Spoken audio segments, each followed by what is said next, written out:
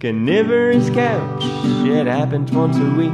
It swallows us for 2 hours when we try to sleep. It forces us to watch a film about which we then speak. Carnivorous couch with Brady and Rob.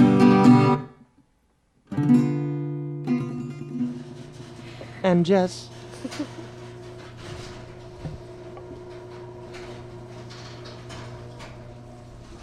Hi everybody, and welcome to another episode of Carnivorous Couch, the spoiler-full podcast where we do a film a week from two film geeks. This week we have me, Rob, as per usual, and also...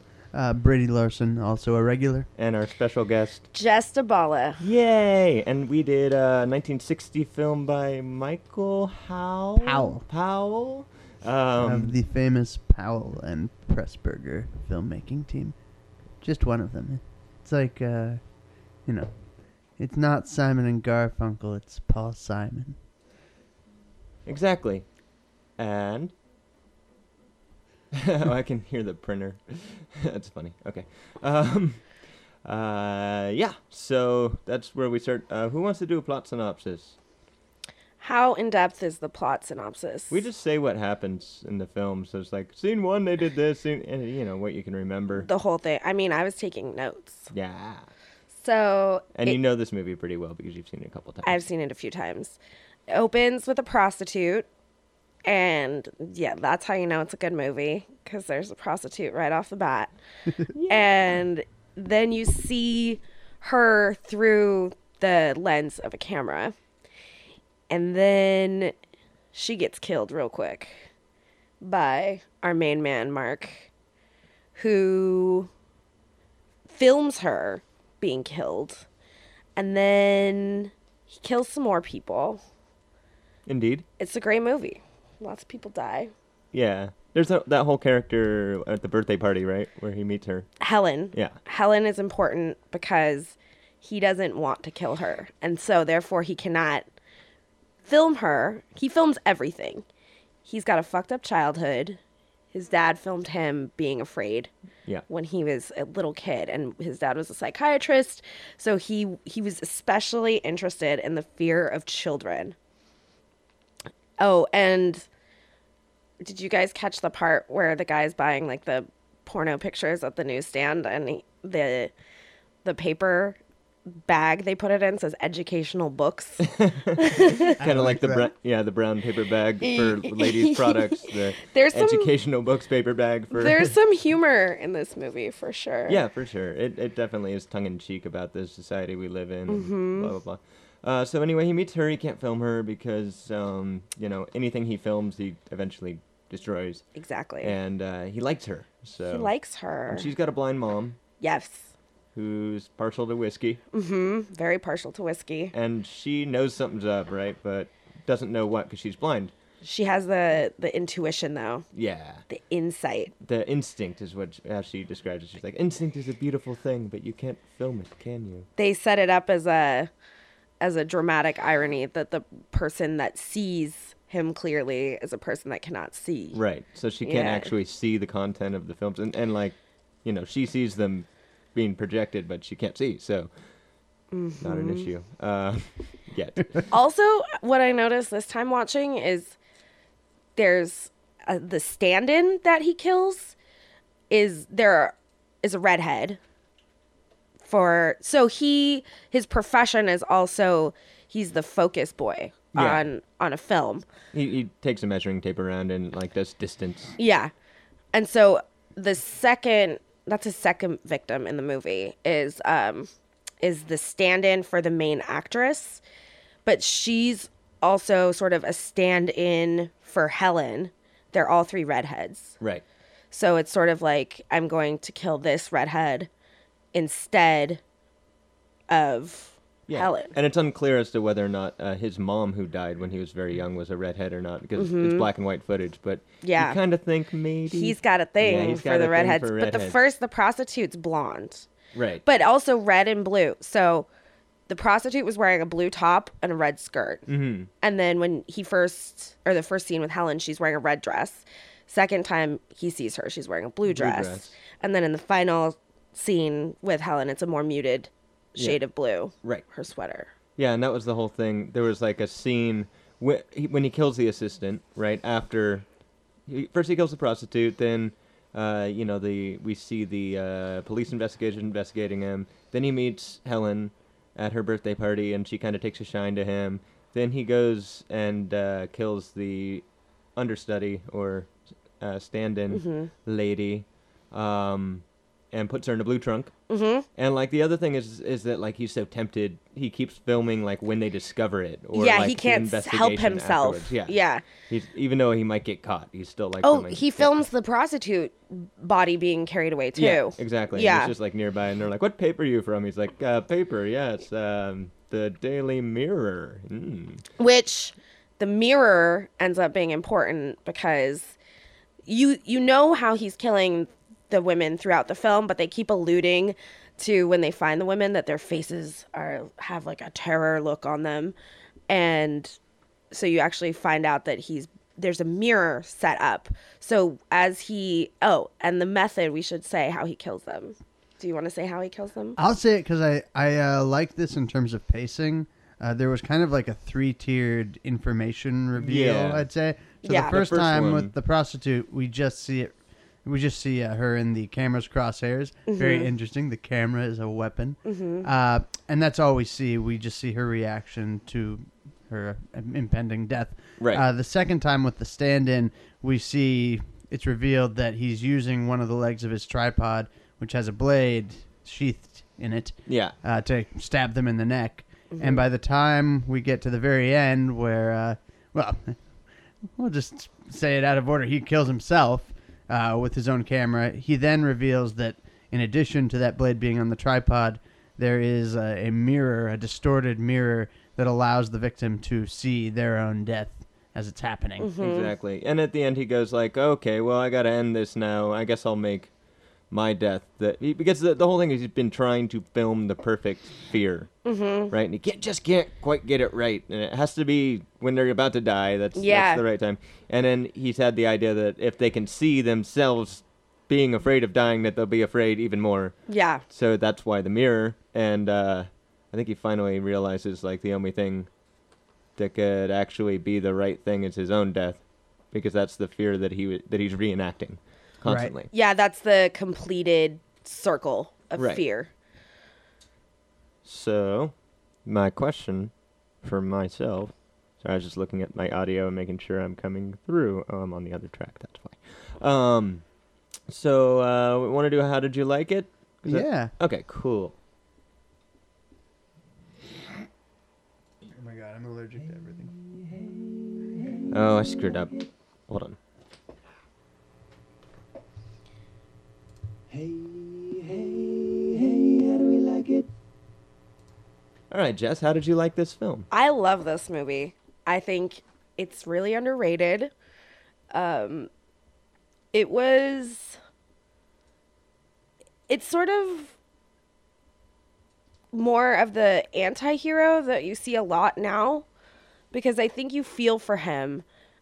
I didn't want him to get caught this time. Right, he's not like an evil killer. Yeah, and so I think I really dig that, because you want him to get away with it. And that wasn't usually how movies were as much back then. Well, especially not in America, because this is 1960. So it's 1960, yeah.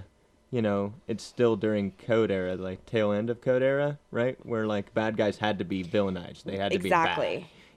I think that's why it wasn't as popular, because it makes you more voyeuristic too, and you align yourself with him instead of... Which you could do in Britain. Mm-hmm. And it's interesting because this kind of touches on a lot of stuff like Hitchcock's film Marnie touches on, which is the idea of like post-traumatic stress and reenacting the same behavior and seeking out the same sort of incidences and stuff like that. And it's super meta, because it's a film about a person who films and who works on a film, which the title of the film he's working on is The Walls Are Closing In. Wow. Yeah. Heavy-handed. So I like it though. I think they earned it. And the stuff with him as a child, it's not just like, oh, fucked up childhood means he's a fucked up man. They really layer him and But his accent sounds German to me. He doesn't sound Oh British. yeah, he is German. I've seen him in a few of Rainer Werner Fassbinder's films. Yeah, okay. he looks very German too. Yeah, he was in Fox and His Friends. I thought it was funny though that they're like, he's British, he's lived here his whole life, and he clearly has a German accent. Well, yeah, it was. It seemed like it was a pretty low budget film. A lot of the actors, when you look at them, they're not credited. Yeah. So it wasn't that big. It wasn't like I'm in this film that's going to change my career. However, Right. it's highly rated just by film buffs in general. Mm-hmm. So you want to give it a letter grade? I give this an A-. A-. Sweet. I think it's great. All right, on to Brady. Brady, how did you like it? Oh, I'm right with her. I'll just get the letter grade out of the way so I can talk about the film. I also give it an A-. It had me from the beginning, and it actually grew as it went on. What I like a lot of things. I think the visual palette is just like so rich. You just want to live in it. Like this would, Rob, it's funny you say it being low budget because it may have been, but the look of the thing is just sumptuous. Oh yeah, It's it's got a beautiful palette. Like palette. I would love to see this in a movie theater. And so yeah, what did I love? Like I could list a lot of things. I do also like that he's a nuanced, layered hero. I'll just get my one, like, not even criticism, but just mini quibble out of the way. Maybe the reason it's an A- and not an A+. And this is kind of similar to a film that it bears some commonalities with, which is Psycho. Mm-hmm. The one part that I didn't feel was completely necessary was the attempt to scientifically explain him. So the stuff with the father, like, it pays interesting dividends in terms of what's going on with the film. But at the same time, I don't know if we necessarily needed to, like, have him completely be explained to explain away the neurosis, kind of the way Psycho at the end comes in and gives a monologue on why Anthony Perkins' character is the way he is. Wouldn't harm a fly. You never had a fly. But that said, like, not even problematic, just probably the least interesting part of the film. But for the most part, I thought this was great. It's scary, it's beautiful looking, it's well acted, and I actually found it really funny. Yeah. You know, it's tongue-in-cheek. I like the line, you know, how's being a stand-in? I'm standing it. Yeah. And I really like the scenes with the director. Yeah, that bitch, she fainted at the wrong time. She fainted in the wrong scene. Yeah, no, that was really, really good. I'm sure I'll get into more of it as we talk about the particular scenes. But yeah, I thought this was really, really great. I agree. I really like the movie. I really like the color palette. I like all the kind of psychological issues, which weren't really framed in society around this point. Like, this was not a part of psychology. And it's interesting how, like, a lot of Hitchcock films, like I said before, Marnie, and this film, okay, British people really thinking about, like, what creates a bad person. What, and it's interesting that filmmakers were doing it before the psychologists were, and maybe the psychologists watched the movies and went, oh, yes, that's a good point. Maybe we should go in. And then, you get a lot of stuff with film theory where, it does go into psychology, like Laura Mulvey's whole thing about fetishism and, cutting the woman into pieces with the camera, going back to, the Freud theory about men fearing seeing a woman as a whole piece because, that's basically a guy who's been mutilated and had his dick chopped off and that vagina dentate and all that. Mm-hmm. Oh, that's two. I think that's two in a row we've mentioned the vagina dentate. Any rate, so I really like all that stuff. Yeah, I'm just going to go ahead and give it an A-, which I'm usually lower than everybody. I was thinking B+, but as I talk about the content, yeah, it just ages seconds. Each second, it ages even more like a fine, tasty wine. It's tasty. Yes, exactly. The first time I saw it was projected because it was for a film class. So that's great. It was really cool. Maybe we should watch it on the projector, but it's daylight out. It was nice. Yeah, it's good. nice, and the screen's pretty high res down there. It was cozy. We got to eat steak. Yeah, steak. Steak. Steak and coffee. Steak. I think the next scene, which I don't have a sting for still, I'm going to have to record that sometime, is what's it all about? So what's this movie all about? Who wants to start? Oh, Sure, I'll go. I mean, I don't think it even takes too much unpacking to figure out what it's about. At the same time, it's a complex film in the way that it's about this, and it's about the act of looking at things, and kind of because what I liked was, I think the idea of the camera as a weapon and the act of looking as kind of having this buried violence in it is interesting enough by itself, and that would have made for a really good movie. But I think my one worry was going to be that, is it just going to be variations on that all throughout? But it has the good humor to be about the film industry too, to be about all these different ways of looking. In that regard, I think adding the blind woman was really kind of a touch of genius. Yeah. And I think like her very presence raises this question of, does the very act of seeing kind of further remove us from what's true? Right. Is it actually a hindrance to be able to see rather than an asset? Yeah, because now you're ignoring your instincts, right? Because it's just so black and white what you can see like up in your face, you know. Exactly. So that's what it's all about. It's just about all the different nuances and shades and variations of what it means to see and be seen. Because yeah, when he's talking about how his goal was to film a complete childhood, it's almost prophetic, because now everybody's taking pictures and recording their children constantly, and we don't think about, like, we just amass a record of so much stuff. Like, I mean, you guys have, a select amount of baby pictures, right? Like, you don't have thousands and thousands to look at. Yeah, and the largest photo archive hadn't been invented yet. Exactly. Now it has. It's Facebook. Yeah, absolutely. So but I think too, it's about connection, and no one really pushed for a connection with him before. And so he was able to remain anonymous, and Helen she's nosy, but she's not damaged. Right. So she's curious about him and pursues him. And I mean, their connection changes him. Well, the whole thing is that he can't look away when he sees two people connecting, right? There's the scene of him as a boy, like seeing two people expressing affections, and like he's just so interested in that. But fascinated by it. But his dad doesn't give that to him. His dad just gives him, you're an experiment kid. And then also when he's on a date with her and he bumps into those two people and he sees can't them, look away. He's like, is this what? Could I get that somehow? But I've killed people, Horcrux and all. Did you guys notice when she kisses him and he doesn't kiss her back? But like after she walks away, he puts his lips onto the camera. Lens. Yeah. Because that's how it's like a barrier. That's how he expresses love or longing or whatnot. It's just like it has barrier. Yeah, exactly. It's his protective device. It's almost like an extension of his hands, like, this is how I interface with the world. Yeah, it's his boundary. Mm-hmm. Basically, I can do it from a distance, but I can't do it myself. That's I need a separation. Yeah, that's really interesting. I didn't quite think of it that way. So yeah, need for affection is one thing it's about.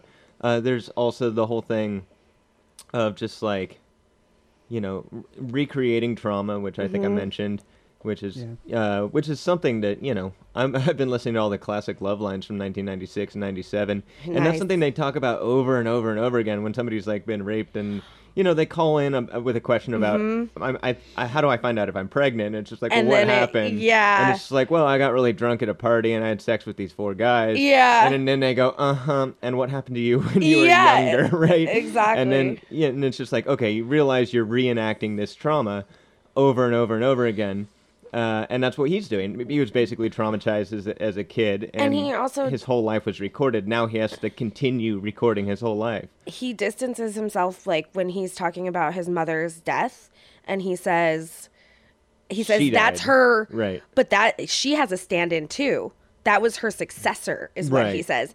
And then he says, she goes, "How long before your dad married again?" And he said, this was taken 6 weeks after the previous sequence. And the previous sequence is him saying goodbye to his dying mother. Right. So it's like he's also distanced himself. Yeah, it's a from sequence. Truth. His life is a film. It's not his life. Mm-hmm. Right. So there's that, and then there's also Brady touched on the idea of like, the person who can see most clearly is the person who can't see. Mm-hmm. Which is an interesting way to put it. I had another one in there, and I can't quite come up with it. It's not coming into my brain, but I do have notes. I have notes. Brady, you want to say something while I look at my notes? Your notes? Notes. No, Mr. Larson, I want you to talk. It's a really nice kinetic film, and I don't know. I've got a bunch of jumbled notes here. There was one note I made that he says it's just my camera with me, and it almost kind of conjures this idea of the camera as an accomplice. That the camera is this person that's there to bear witness to his crime. Well, and the fact that he knows he's committing crimes all the time too. Yeah. He's very aware of that. That's something. But he gets loose because he starts with a prostitute who doesn't have a direct link to him. And that's just water. Oh, water. Water okay. in my wall. Water in the wall. So he starts with a prostitute who doesn't have a direct link to him, so he's not likely to be caught. Then he moves on to someone that he works with, and then he is one-on-one with the original model that he was photographing. And somebody knows that he knows that he's being followed. Yeah. He knows that he's being followed, and he also knows that he called the guy and said, "Can I take pictures of your pinup?" And he's going to kill her and leave. Yeah. So we know who did that. We know who did that. Yep. So, it seemed like he was escalating. Well, and there's that point in time when he says, when he's going to go on the date, he's like, she says, "Are you free tomorrow?" And he says, "I don't know if I'll be here. Says, "I don't know if I'll be free. I hope I'm free tomorrow night." Because he knows he's going to get caught. He knows eventually, this is going to reach critical mass. And, he has no illusions about this continuing. So it very much ties into, this hasn't been going on for years and years and years. Right. He's just gotten to this point. Yeah. But that's actual intimacy, though. He finally shares with Helen what he's done. Yeah, he's dropping a hint already. Yeah. Yeah, so there's that idea of, freedom where, well, he's never really free, but he talks about it as if he's free at the moment, and then knows that, eventually. And then there's a thing about innocence, too, right? Where, he can't take her because, she's innocent and she's not damaged and she's not broken. But, in doing that and her being the one that he confides honestly to... Her being the one that he confides honestly. I guess it ends with a preposition, but whatever. Basically, which is a word I wanted to stop saying as well. He damages her. He traumatizes her by the end of this series of events, and he says, "I'm sorry. Your mother's right. I do have to tell somebody all of this in order to be free. You. And I'm sorry. It's you, right? Because you're the codependent maybe." Your mother's an alcoholic and an invalid who you have to keep taking care of. Yeah. So she's probably got that codependency thing going. But, other than that, she's more or less not damaged. It doesn't seem like her mother's abusive to her. It's kind of sweet, though, that she writes that children's book called The Magic Camera, and it's inspired by him. So she actually gets something, and they're both creating something. Right. Both creative types. Yeah. But that's another thing that just goes to show, that serious trauma that happens in your life. It basically your life becomes about that, and there's not really anything you can do. And I think that's a real strong vein in society now in times. I'm going to therapy and stuff now, and I'm the therapist is talking about all this stuff, and I'm like, man, is everybody around me fucked up? Yeah. It's just everybody's just fucked up. I think. That reminds me of Nabokov too, the theme of recreating trauma. Right. Yeah, very much Nabokov. Yeah, I guess that's another interesting thing is there is this thread running through it of, and I guess that it kind of goes hand in hand with what I was saying about the blind mother, is seeing actually kind of a distortion? Is it something that can actually be inherently valuable? And you get this early scene where he's at his first photo shoot, and there are two women there. And the one who's waiting her turn has a hair lip, I believe. Mm-hmm. And so he's saying... bad prosthetic. Yeah, a bad prosthetic. I will say that's the one part of the movie visually that... Not that she has the hair lip, but the prosthetic was bad. Yeah. No, I agree.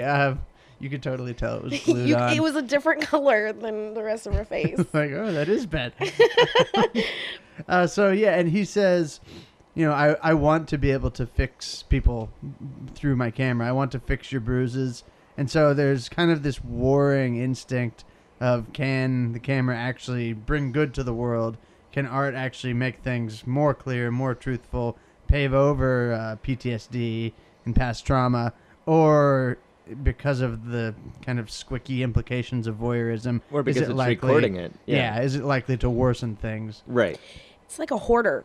Like, I don't know if you guys watch Hoarders, but I started like I haven't. a couple weeks ago, and it's amassing this collection of stuff around yourself to fill the void that exists in all of us. Yep. But some people can't stop, and he can't stop with film, you know? Yeah. And so far, well, maybe we should save this for after a game. But so far, we haven't talked about the house, and the house kind of acts as a character too, right? It's true. Because it's, you know, it's constantly listening, it's constantly being reorganized with people, and he can't leave it. And he lives upstairs, which is kind of the mind, right? Right. If it was a body, so it's sort of cerebral, and he's isolated up there. Okay, well, let's go to understudy, and then you know, we'll come back and talk more about that stuff. Okay. We're so sorry we couldn't get the actors to do the scene from this screenplay, but we got two understudies, and to be honest, they're probably more famous anyway. So try to guess the actors, try to guess the movies. Tweet us at CARNY Couch. This game called Understudy is happening right now. It's all part of the game. It's called, Guess How I'm Going to Die? Fuck you. We already, we played that game. You lost, remember? You gotta place it. Don't want to disappoint your dad. He's been waiting around all night. It's an easy game. We ask you a question, and if you get it wrong, you die. And if you get it right, you die. You're crazy, both of you. The official term is psychotic. You'll never get away with this. Tell that to Cotton Weary. You wouldn't believe how easy it was to frame him. Yeah, we just watched a few movies, took a few notes. It was fun. Why did you kill my mother? Why? Did you hear that, Stu? I think she wants a motive. I don't really believe in motive, Sid. I mean, did Norman Bates have a motive? Nope. I mean, and, did they ever really explain why Hannibal Lecter liked to eat people? No, didn't think so. You see, it's scarier when there's no motive, Sid. I don't understand. Well, we did your mom a favor, Sid. The woman was a slug bat. Whore who flashed her shit all over town like she was Sharon Stone or something. Oh, so we put her out of her misery. I mean, let's face it, your mom was no Sharon Stone. Yeah, is that motive enough for you? Or how about this? Did you know your slut mother was sleeping with my dad, and that the reason that my mom moved out and deserted me? What? Think about it. On the off chance I get caught, a motive like that could divide a jury for years, don't you think? You took my mother, so I'll take yours. Big sympathy factor. Maternal abandonment causes serious deviant behavior. It certainly fucked you up and made you have sex with a psychopath. That's right. And now that you're no longer a virgin, you gotta die. Those are the rules. Pretend this is just a scary movie. I mean, Sid, how's it going to end? This is the best part, Sid. Billy's got it all figured out. Why do you think we kept your father alive so long? Why did we save you for last? You know what time it is, Sid. It's after midnight. It's your mother's anniversary. We killed her exactly 1 year ago today. Really? Ready? Yeah. Jesus. Oh, ow. Oh, man, that hurts the most. Good one. My turn.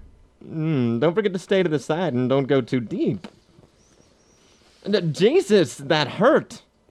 Stop it. Get the ending figured out? Time's running out. Come on, Sid. Think about it. Your father is the chief suspect. We cloned his cellular. The evidence is there. What if your father snapped? Your mother's anniversary sent him off and went on a murder spree, killing everyone. Except for me and Billy. We were left for dead. Yeah, and then he killed you and shoots himself in the head. It's a perfect ending. Everyone dies but us. We get to carry on and plan the sequel. Let's face it, these days you gotta have a sequel. You sick fucks. You've seen one too many movies. Oh, Sid, don't blame the movies. Movies don't create cycles. Movies just make cycles more creative. That's it, Billy. I can't take any more. I'm feeling woozy. Yeah, get the gun. I'll untie Pops. Where'd you put it? It's on the table. No, it's not. Where the fuck is it? Right here, asshole. And scene. Woohoo.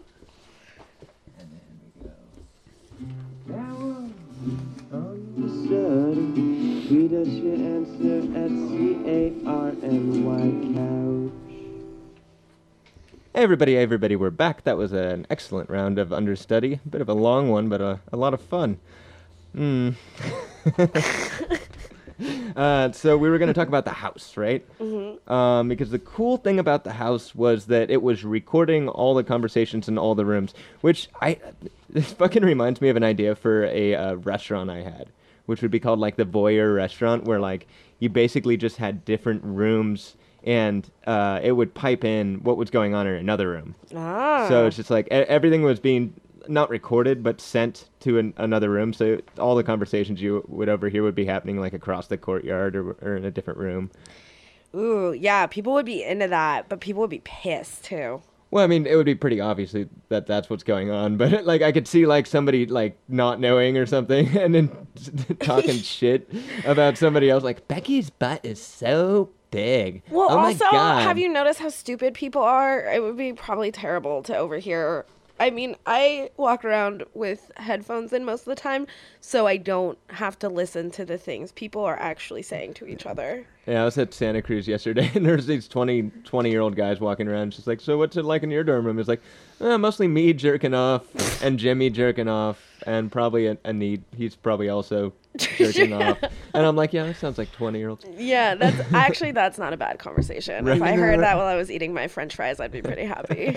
I have to say, Rob's example of a voyeuristic conversation is bad because everyone knows that Becky just looks like one of those rap guys' girlfriends. That's public knowledge. They only like her because she dresses like a total prostitute. Yeah. There, I said it. Yeah, I know.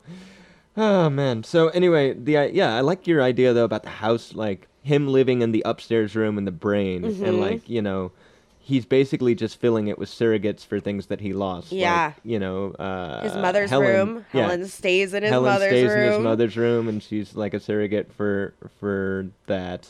And then there's like the guy downstairs who's kind of like silently judging him, although he doesn't really say anything. So that's kind of like his father. Yeah. Just like not actually. I mean, I guess the only thing that we know that his father said to him at one point in time was like whispering to him, like, or no, that was him whispering. Like, yeah. So we don't even know that his father even talked to him, or just like kind of just fucked with him all the time. Fucked with him and recorded it. But he's almost proud of his father too. Like when he meets the other psychologist that's on set to kind of watch and see if he sees anything suspicious, he goes, oh, my dad was, such and such. Do you know who that is? And he's proud, Yeah. His father's like the paragon example of what he's kind of become. Yeah, your father was... Oh, no, that's not the right voice. But the guy's like really like just kind of like, woo, yeah, your father was a brilliant man. He was a great guy. Yeah, great guy. He lectured me. Brilliant man. Oh, and that's some dramatic irony too, that he talks to the investigators and he's like, you don't think it's that guy, do you? Like, of course it's not that guy. It's not that guy. His father was a brilliant man. It reminds me of The Labyrinth. If he'd gone that way, he would have gone straight into that castle. Brilliant man, yes, always shooting up cocaine in between his toes. That was the only veins he had that weren't collapsed. Brilliant man. Up all night, every night. And opium to calm him down. How about... Can we talk about the cinematography? There's so many shots that I love in this. So many cool shots. Yeah, the crosshair shots. Like talking about, cocaine psychologist there. There's a shot involving him and some of the other film crew where I think it's just them filming one of the scenes on the set. But you've got kind of this a tableau might be a bit much, but you've got multiple people in the frame who are watching. And then the psychiatrist who's on the elevated scaffold, the elevated scaffold comes down into the frame. No one can see my hand doing the down. Yeah, it's going down. Good pod, Brady. Good It's pod. just this cool image of like, and one more person joining the circle of voyeurs. Yeah. And I love the way the film set looks. Like there's a really cool overhead shot where each kind of section of it is bathed in its own pool of light. It's almost like each one is a separate little bubble of color. Just great cinematography. Yeah, in this. just the lighting. I'm going to reach here, but this is something I picked up. His name is Mark, which is what you have to stand on when you're filming something. What? Oh, Mark. You're just that guy who stands there, Mark, aren't you? You can't even deal with yourself, Mark. You have to sit there and stand on that mark there, Mark. He was disappointed though in the stand-in that he killed. He was like, he didn't like the shot he got. That's why he had to kill another person. Well, yeah, and there's also that thing about the colors in that scene too, because there's a white trunk and a red trunk and a blah blah, and a blue trunk. Yeah, and she's in the blue trunk and whatever, and they try to do it later with the hat. And then you had the thing about the dress. The red dress. Two dresses. Well, it was kind of orange. It reminded me of Ellen Burstyn. Her whole outfit, like with the, almost halogen orange dress and like the fiery red hair, like looked like Ellen Burstyn in Requiem for a Dream. I wonder if Aronofsky was maybe playing off something like that. Something. Yeah, especially since he does all the little snippets with the eye. Yeah, there's a lot of eyes. Yeah, and so Aronofsky might have been pulling a little bit from that. Did you catch the part where the psychiatrist said that he had his father's eyes? No, but obviously he does. Well, yeah, but I mean... Because his father gave them to him by fucking with him. Yeah, but it's like that's how it's important. Seeing eyes. Seeing eyes. Seeing eye, Mark. The all-seeing Oh, eye. Mark, you're just seeing for that old lady, aren't you, Mark? Yeah, and even one of the first things we see in the film is just like this eye opening, like it's coming to life. Right. Like and I love how the mirror, the terrifying mirror, distorts the thing. Oh yeah, that looks so cool. Yeah. Because it does look terrifying. It's not just seeing your own death, but kind of visually. This film is great because it visually supports its ideas, I think. Yeah. And that's like the mark of a great film, when you not only have smart things going on upstairs, but you find interesting ways to visually represent them.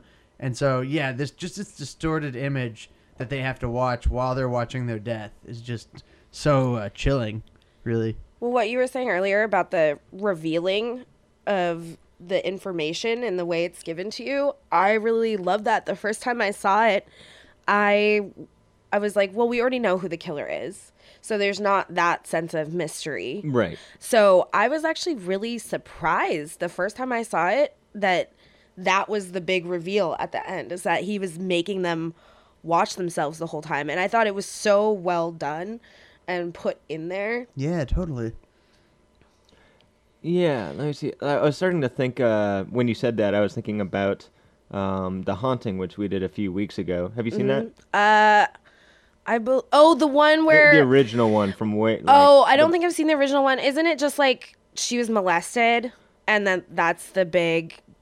No, it wasn't. I mean, it's just like they go to a house that's haunted and. Okay. Blah, I know which blah. one you're talking about. Yeah. Where is it the one where they have to stay there? Lopez. Yeah. Yeah, and they get money. Well, they're just all into figuring out what's up with this house. Pretty much. Was it Vincent Price, the original one?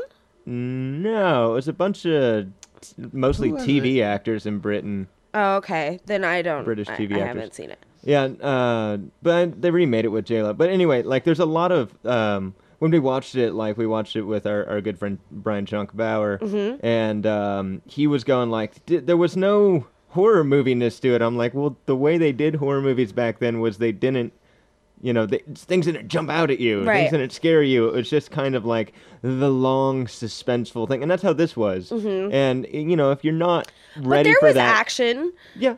I mean, there was But I mean, it wasn't like dun na na na na. Right. It was like we're just gonna hold this shot really slowly and long and uncomfortable, I think and it's that's not creepy though. It's creepier. It's better. You have to. That's what I'm saying. Yeah, because you have to stay with it in a different way. Yeah. You know, it's sort of like when action movies use a lot of like quick cuts to make you feel like adrenaline. And it's like a car commercial or something.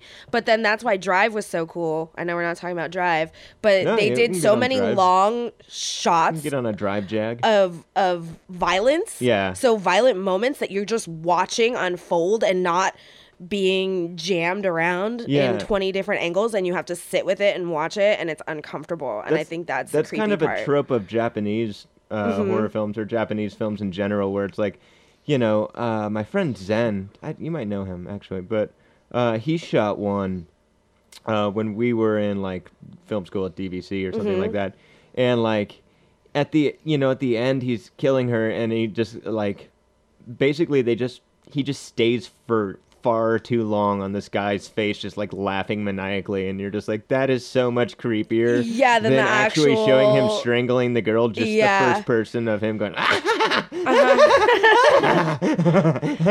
I'm creeped out now. Yeah, just watching that.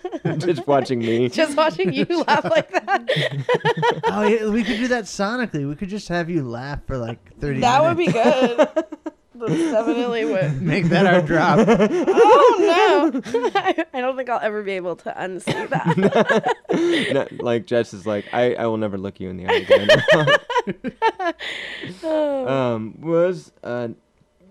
There was another thing. Let's go to Metacritical. And, Yeah. We've covered a lot of ground, I think, so we can have final points after that. Because we're not gonna. I don't think we're gonna get into deeper. I think we got as deep as we can. I think we got pretty deep with it. Yeah, let's do Metacritical. Okay. Metacritical. Rob's never gonna win. Metacritical. Brady's the victor again. Woo-hoo. So it's time to play. I'm gonna lose today. Metacritical, yeah, it's time to play. Okay, it's time for a game a week. We're doing Metacritical this time. Yep. And let me see. This is how this works, Jess. It's basically Brady has selected 5 movies, and we're going to go around and try and guess the Metacritic score for each one. Okay. And then, you know, if you're like 5 off, that's really good. Okay. If you're like dead on, you get an extra 5-point deduction because the whole point is to be the least total number off. Okay, it's like golf. Yeah. You want to have a low score. Exactly. Get as Okay. close to the score as you can, and, you know, -1 is a birdie. I mean, -1 is a bogey, and, yeah, you can just get more and more bogeys. Okay. Yeah. I don't know You that much can about golf. you can get a par. Yeah, you can get a par. You can't get a birdie. You can't get an eagle. You can't get a double eagle. No. You can't get a triple eagle. You can't get hardly anything. You can just get a par. That's the you best get you can nothing. do. Okay. Okay, so I picked 5 films this year. I've picked 5 films where the camera plays an important role. A few of them are disturbing, either scary or psychologically unsettling movies. 2 of them are more not that. But anyway, let's do it. The first one is 1 Hour Photo, starring Robin Williams. Ah, yes. 1 Hour Photo is a bad movie, so I'm going to start here and go with like 32. Oh, it's 0 to 100. And these are the critics, right? Not the audience. Right. Okay. Let's go 28. I don't think it was seen as that bad, was it? It was a fucking flop. I never saw it, but That was probably Robin Williams' worst. No, RV. I forgot about that. RV was his low point.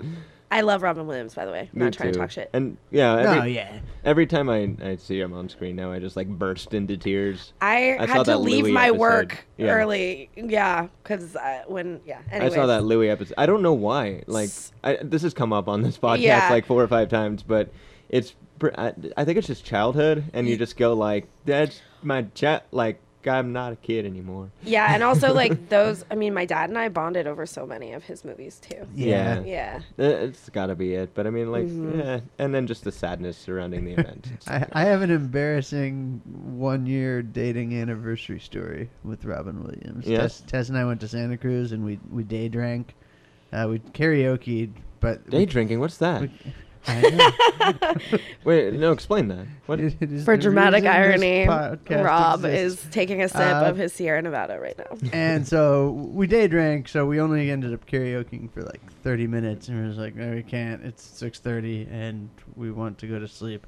So we went back to the hotel, and Tess passes out, and I end up watching Mrs. Doubtfire and like blubbering through the entire thing. That's a great it was- 1-year anniversary. Yeah, really. With the pathetic. Chris Columbus soundtrack, like Tess Yeah, is just just having like- drunken sleep to Chris Columbus music. I'm not even a child of divorce. Like, they're gonna be okay. They're gonna be okay. Which I'm sure is what will happen when I see 1 hour photo, which I think is like a 63. All right. 63. Whoa. Movie's real score is 64. Ah. What? Really? Yeah, no, I thought it was bad. Yeah. Like bad. I thought it was pretty widely regarded. This is why Brady wins at this game every Fuck, fucking man. time. I think he's cheating. There's no way. he did pick the movies. 63? 63? There needs to be checks and balances here. Well, he hasn't seen it, so I mean, Oh. I haven't I seen mean- it, but I remember this was like during his insomnia period where people were like, "Oh yeah, go Robin Williams. You're being a menacing guy in movies now. That's different." Yeah, well, which is good. I mean, good effort, Good-natured, good inspiring. effort, but bad movie. Yeah. Yeah.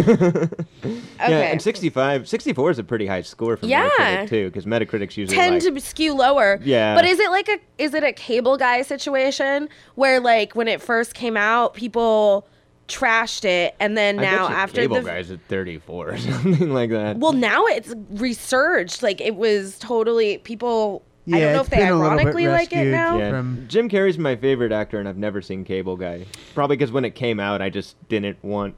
You didn't I don't want wanna your shatter hero my- to be Yeah, tainted. I didn't want him to see him being Chris Farley. Yeah. Because that script was originally written for Chris Farley. Oh wow! Yeah. I didn't realize that. But He they would have been a died. great Cable Guy. Chris Farley would have been. Yeah, I that mean, was not even the Jim before Get Her Carrey- Done. Dude, that's awesome. Anyway, Okay. next film. Oh yeah, so the next film, I have a story on this one too. It's very short. I was hungover. I saw it in the theater. I had to leave 30 minutes in to barf. The end. Cloverfield. A lot of drinking in your Yeah. stories, Brady. No, it shaky cammed me into Yeah. Oh, oblivion. Yeah, okay. it Blair Witched you into nausea. Oh yeah, I had to leave Blair Witch in the last 10 minutes to barf when I was in high school, and I didn't drink. You didn't drink then, yeah. So I like to throw up. Brady's brain is the little bone in his ear. I think it'd be fun. Tweet us a fond memory of Definitely. vomiting. Yeah, because of camera work. Yes. And if I think and if saying- you haven't, we'll do some for you and post it on the website, and you just let us know if we're successful. I almost puked at a Carnival ride? planetarium Oh. because and this is the thing. My boyfriend at the time, my mom and I tell him that the planetarium at the Natural History Museum in Santa Barbara is so great and he's gonna love it. And it used to be one of the mechanical, physical ones, and they changed it to a projection. And the guy was like the worst, most stoned planetarium dude ever. So he's like, This is Venus. you know, so he's like, what do you guys want to know? And it's like, dude, you're the planetarium dude. You're supposed to know what, Everything. like, you're supposed to guide us through the mysteries of the world, right? And so, and then at the end, he's like, well, I think this thing's pretty cool. And then he turns it on and it starts blasting Metallica, Never Neverland, and spinning. He's like, if you get nauseous easily, you might not want to look. And me You have and my- Otto the planetarium. and me and my mom are just like looking at each other and like looking at my boyfriend at the time, who's like, this is the best planetarium ever. Aren't you just supposed to be making out during the planetarium And my shows? mom was your there. mom was there. I can't make out in front of my mom. Yeah, no. I can't do that to No. her. No. So that's when I almost barfed. That's my fun almost barfing in not a theater, well, kind of a theater. Yeah, if just a I round tried to make theater. out with my girlfriend in front of my mom, she'd probably be like, "Rob, there's nothing in that for her." My mom would probably like not slap me like on the face, but she'd be like, cut it out. Like spank you, like, "Hey, yeah, like I don't like want to how see you my do little girl doing to that." like an animal, Yeah. you know? Stop that. My very excellent mother just served us 9 pizzas. Okay, so That's how you remember the planet. different sizes, or are all the planets the same size in your mind? Oh, they're all the same. No, Yeah. But some have pepperoni and some have. some are all- stuffed across the planet. All right, Okay, Cloverfield. it's Okay. Cloverfield. Cloverfield. I know I haven't Brady seen doesn't it. like it. I saw it. I liked it. I think the critics did too, but not like sorry. it's cool. Not a whole lot. So I'm gonna go with like 68. Okay. I'm going to go 75. 75. Yeah, no, I'll go 66.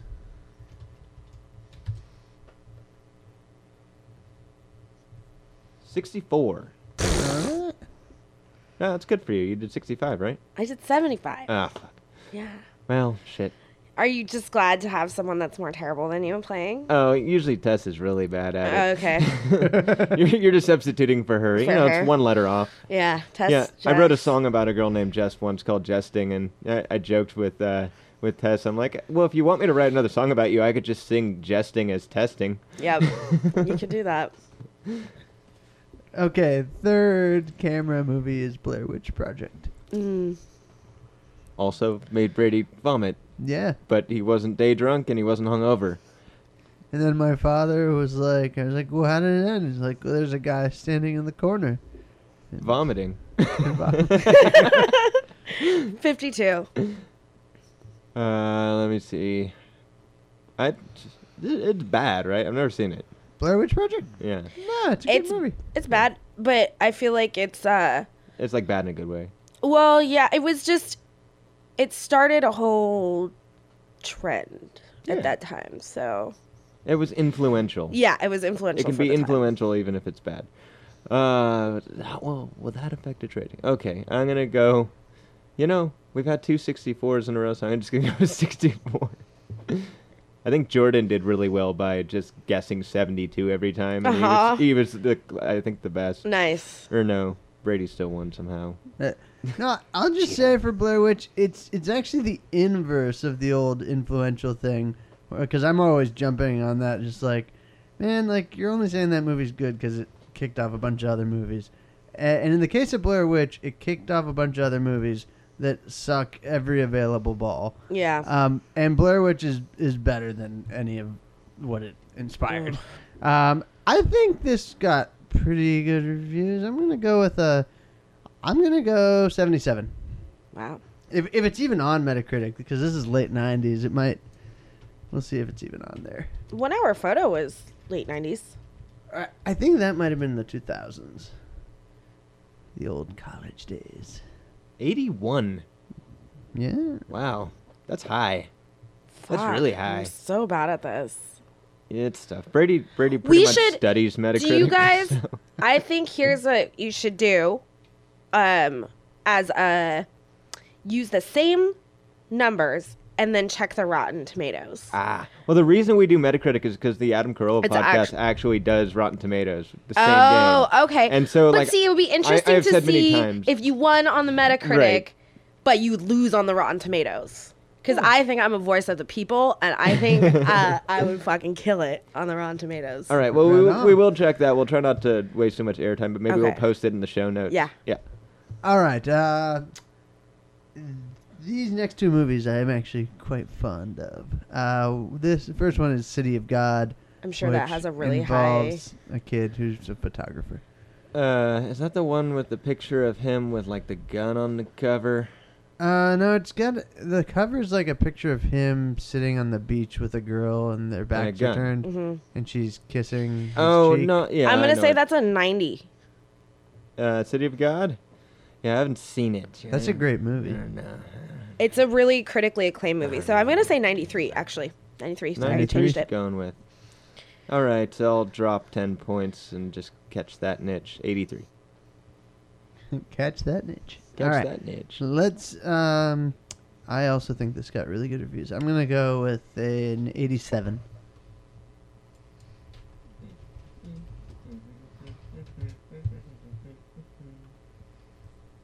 $79.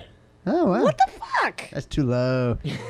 Jesus Christ. It's tough with Metacritic because like if just think about if it's a good movie, just think it's Didn't like it get the same damn score as it's like 72 if it's a good Cloverfield? movie. Like how? Cloverfield got a 64. Yeah. It's crazy. Crazy talk. Crazy man, you're crazy. All right. Lastly, In America from the year 2000 29 Four. if man is still alive. No, 2003.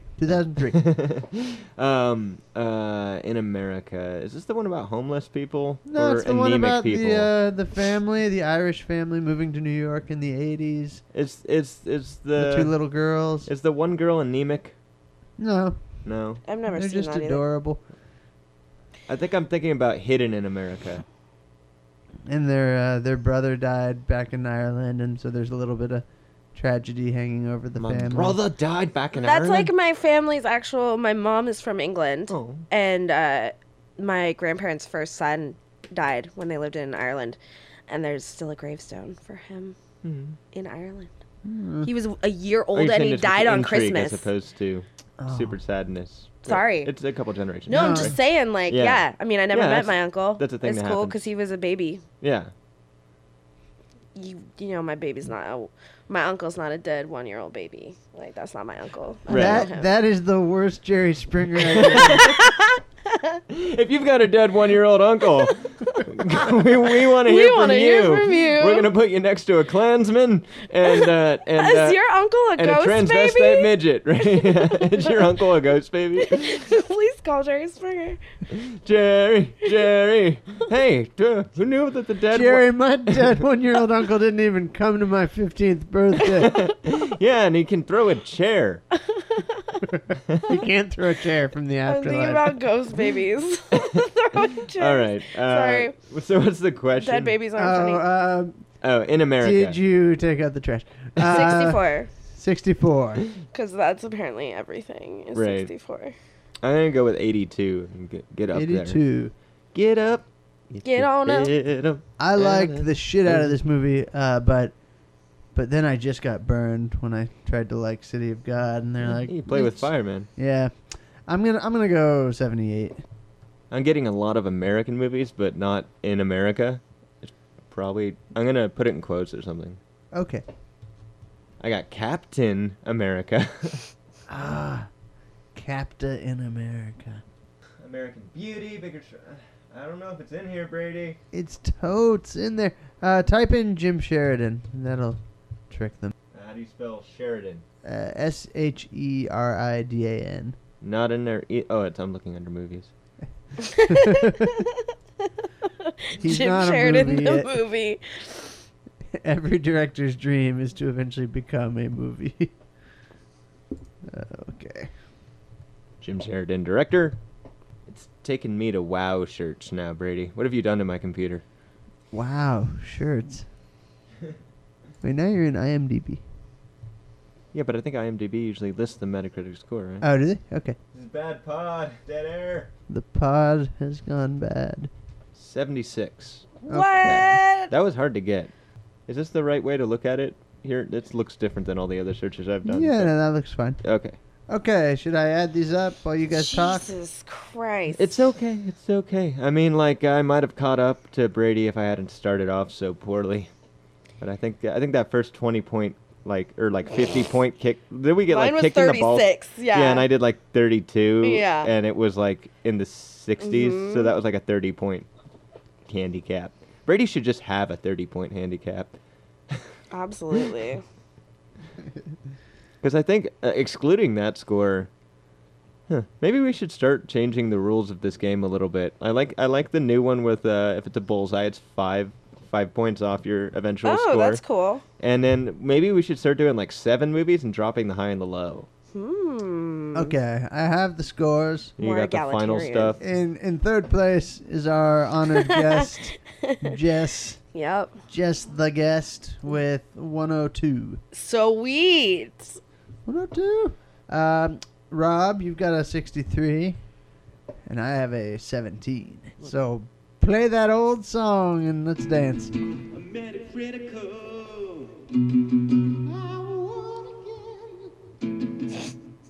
Fuck you. You get cursed either way, Brady.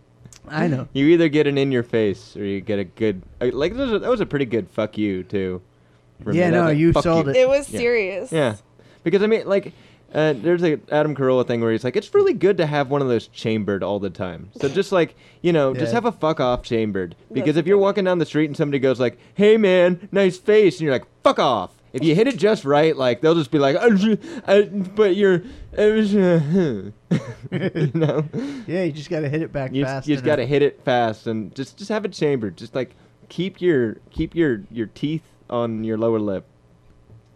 What did I say City of God was? You said 93. See? Are you looking up on fucking Rotten Tomatoes? It's 90%. Yeah. You gotta get away from that tomatoes mentality. I'm the voice of the people. Tawonga is a good way to live your life, but not in the real world where there's critics. Does anybody else know what I'm talking about with Tawanda? That's Tawanda. Fried green tomatoes. Yeah, exactly. You got to get out of that tomatoes mentality. Yeah, I'm glad that was such a good joke. I had to explain it. Okay, so final points about the movie, or I don't know. See it. We've had so much fun talking about other. Yeah, see it. Yeah. I like that. Yeah, see it. Yeah, it's really awesome. See it and then go to a bar and talk about it because people will be like, "What is that? What are you talking about?" And you'll be like, "Oh yeah, you've seen Hitchcock, but you haven't seen Peeping Toms." Yeah, you haven't Fuck seen off." Charlie Powell, Michael Powell. Michael Powell. There we go. Mm-hmm. Michael Powell Street. Powell Street.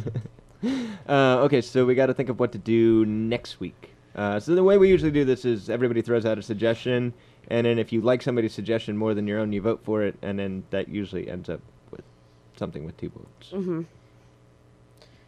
Okay, I'm hitting it. I'm hitting what I'm hitting. What I've been saying for a few weeks. The station agent. Yep. With National Treasure Peter Dinklage. Yep. And Brady's still going with that station agent. Like, I'm going. What did you say? Like, this is how you make something a. Yeah, it's a precedent. A precedent, yes.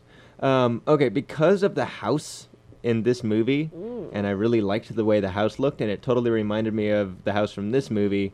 Whatever Happened to Baby Jane? That's a good movie. Yeah, that is a good movie. So, well, I mean, it's not a good movie. It's a really bad, campy movie, but. No, I think it's a good movie. Well, yeah, it's super camp, and it's like just really entertaining to watch. I mean, it's way over the top. I'm writing a letter to Daddy. Sorry, I scared myself with that. That almost sounded like Adam Sandler. Daddy, like that's totally. Daddy. Should I throw one out too? Yeah, please do. Okay. How about blah blah blah blah blah? I gotta come up with something. Yeah, you see. What kind of movie? Any movie. We watch good ones. We watch bad ones. We watched Page Master last week, which was terrible, fucking horrible. Really? Yeah, you made yourself watch it. Tess keeps wanting to watch All Dogs Go to Heaven, though. Oh, that's such a good movie. So you probably haven't seen this. So I'm going to say it. Peter Dinklage is in it. It's a minor character, but it's great. It's a movie called The Baxter. Have you guys seen it? Mm-mm. It's a romantic comedy, but it's like the best one you've ever seen. It's written, directed, and starring Michael Showalter from Stella. Classic comedy trio. Michael Ian Black's also in it. David Wayne is in it. Michelle Williams. Elizabeth Banks. Justin Theroux, Peter Dinklage plays a gay wedding planner, and you guys should watch that. Cool. Okay, just to torture Brady, I'm going to vote for that. You get your Dinklage, but you won't get your... what happens if I then vote... Wait, hold on. I have to think strategically about Peter Dinklage. Yeah. I'm trying to give you your Peter Dinklage. Yeah. I appreciate You can either get your Peter Dinklage, or you can call us a stalemate, and then she might be able to break it if she wants. Exactly. All I can do is submit to the guest. Submit to the guest. Submit. All right. So I'm curious to see how it plays out. I'll vote Baby Jane, and pass it to Jess. Now Jess has to vote between what she suggested or what I suggested, or you can pick Station Agent, and we'll have to do like a evens or odds, like 1, 2, 3 throw thing or something. I'm gonna go with what I said. The Baxter. Right. Not enough Baxter people it have is. seen it. It needs to be the word. How do you needs spell to be it spread. for when I'm searching for it? Baxter. Like Backster. Baxter. Oh, Baxter. Like how a normal person would spell Not a it. bastard. I was Are you thinking of like Napster? No, I was thinking like a back.